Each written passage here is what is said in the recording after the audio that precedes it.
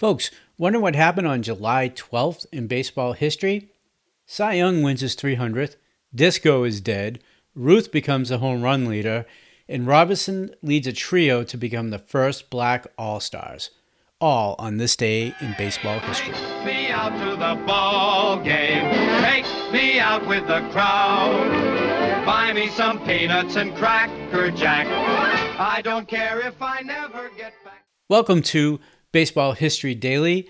You know, every piece of history starts with the birthday. And there's been hundreds of players that were born on this day. And my special birthday call out goes to Mario Soto. He was born on July 12, 1956 in the DR.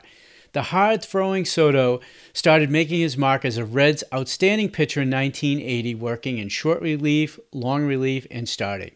And then from 1981 through 85, Soto had more strikeouts than any other major league pitcher, including a club record 274 in 1982. He received the Buck Canal Award as the outstanding Latin American in the major leagues in 1983 and started that year's All-Star game.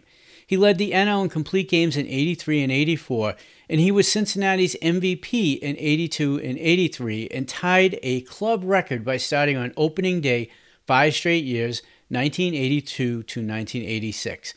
And he set a club record with 4 opening day wins in Cincinnati. Unfortunately, Soto developed some severe shoulder problems in 86. He worked hard to make it back to Cincinnati in 88, but he was ineffective and he was released before the All-Star break. When Soto ended his career in Cincinnati, he ended at second on the club's all-time strikeout list. Now today's debut's a real throwback for me at Dave Parker. 1973 went 0 for 4 against the Padres. The Pirates have had 3 players during their long history who for a period of time were considered the best all-around players in the game. The first was, without a doubt, Honus Wagner. He was universally praised as the greatest player of the first decade of the 20th century. And more recently, I get he's not a popular guy, but Barry Bonds dominated baseball as its best player while in Pittsburgh during its early 1990s, winning 2 MVPs and really should have been a third. And he did reach greater heights after he left the Steel City, but we'll leave that up for a different discussion for a different day. In the third, well, you could say Roberto Clemente or you could say Willie Stargell. They were truly great players during their career, but at no time were they ever considered the best player in the game. Clemente had to deal with Mays and Aaron, and as great as he was not good as great as either one of those players. Willie Stargell was a fantastic player, but he was never really the best player in the game. Paul Wainer was another one. He had his best years were overshadowed by a guy in pinstripes named Lou Gehrig. Archie Vaughan might have held the title, but if so, only during the 1935 season, which was a fantastic season. But he really wasn't considered for any period of time the best player in the game. Pie Traynor, another one, great consistent player, but he was not that guy. No, in our estimation, the third man on that franchise throwing list is Dave Eugene Parker. He was the best player in the National League in the late 1970s. Before Robin gets to today's highlights for July 12th, I got some quick trivia for you. Who was the first American League player to lead the league in triples? Before Robin gets to today's highlights for July 12th, I got some quick trivia for you. Who was the first American League player to lead the league in triples and strikeouts in the same season? Answer after the show, and we'll give you a hint along the way. Robin, take it away.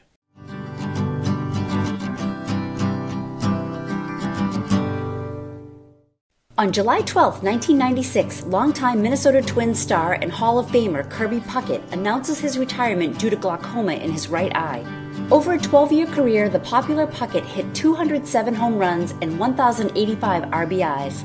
At the time of his retirement, his .318 batting average was the highest by the American leaguers since Joe DiMaggio. He also helped the Twins to World Championships in 1987 and 1991. On July 12, 1979, the Chicago White Sox staged Disco Demolition Night at the 52,000-seat Comiskey Park between games of a twilight doubleheader.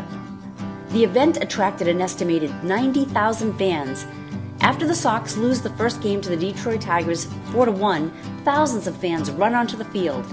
After a delay of more than an hour, the umpires rule the field unplayable, causing the White Sox to forfeit the second game. In 1949, on July 12th, Jackie Robinson, Roy Campanella, and Don Newcombe of the Brooklyn Dodgers and Larry Doby of the Cleveland Indians become the first African Americans to play in the All-Star Game. The four Black Stars appear in the historic game at Ebbets Field, where the American League defeats the National League 11-7. Jackie Robinson was Rookie of the Year and finished 5th in MVP voting in 1947, yet it took 2.5 seasons for him to appear in an All-Star game. On July 12, 1921, Babe Ruth of the New York Yankees hits his 137th career home run, moving past fellow Hall of Famer Roger Connor on the all-time list. Connor hits 136 home runs during his career, all during the 19th century. And on July 12, 1901, future Hall of Famer Cy Young of the Boston Beaneaters records the 300th win of his career. Young defeats the Philadelphia Aís 5-3. Young wins 211 more games for a total of 511, the most in Major League history. Walter Johnson is next on the list with 94 fewer wins. Young still holds the Major League records for the most career innings pitched, and the most career games started, and the most completed games. That was July 12th, this day in baseball.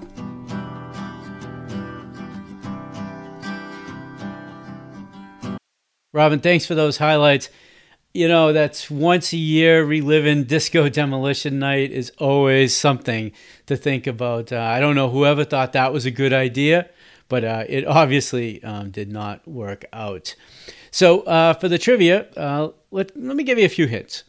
4 years later, he led the league in sacrifice flies and intentional walks. It's odd to lead the league in these various statistics. He lost 64 of the first 100 games when he became a manager. He was also the first Major League player to wear a batting helmet with air flaps, and he once sang on the Today Show. Those are just things that make you go, it's an eclectic collection for him.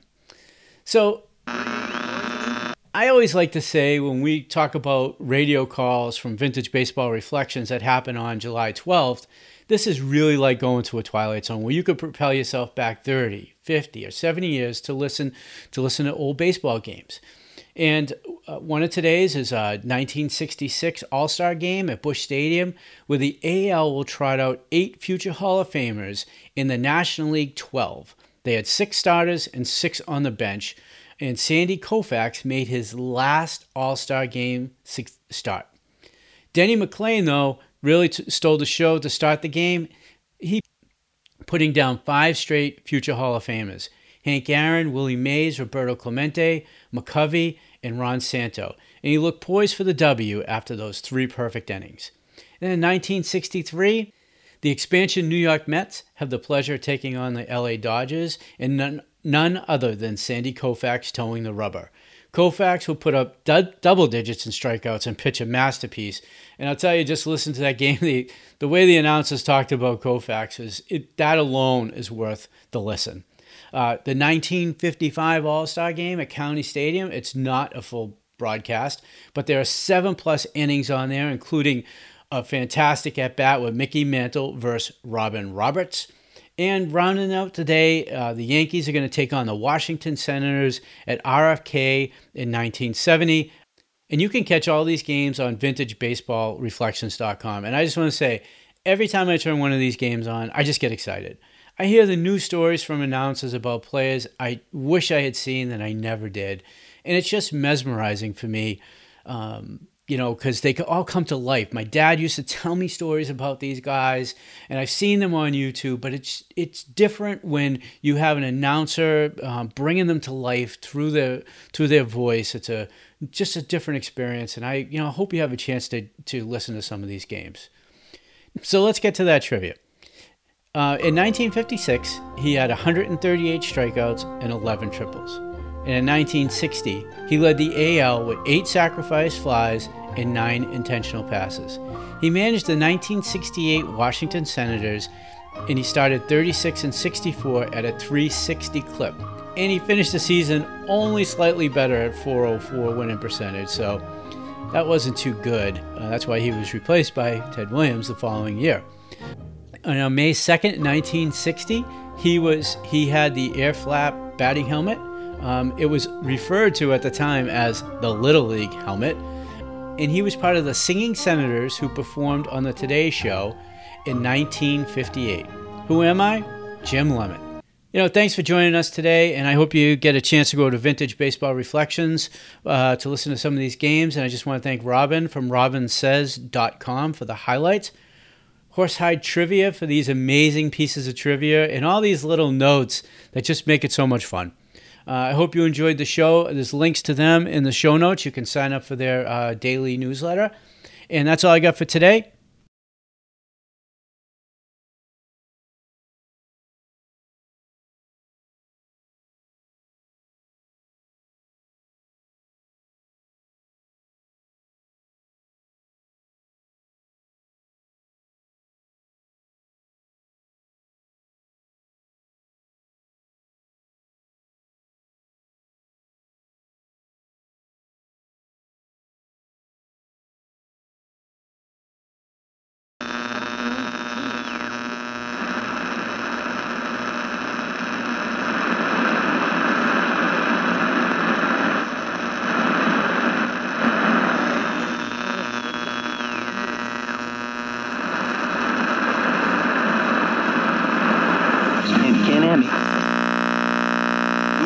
Nope.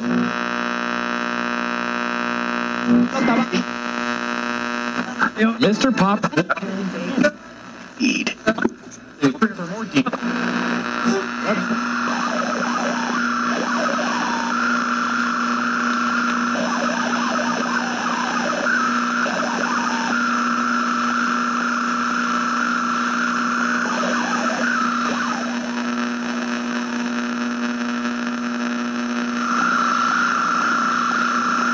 VintageBaseballReflections.com features a treasure chest of baseball audio. The wonderful thing is the audio isn't a guy like me or a few talking heads reflecting on players, seasons, or teams. It is the actual players from that era, announcers from that era, giving you an uncut, unfiltered, unrecent day stance on what it was like then. These are real-time clips from that era. Now, we encourage you to check out our entire back catalog of baseball audio. And if you like old-time games, and folks, you are not alone. Join the membership section to enjoy interacting with fans, scoring games with folks just like you, and listening to hundreds of radio broadcasts that were baseball classics. As a special offer to you, type in "This Day in Baseball" for a discount just for you.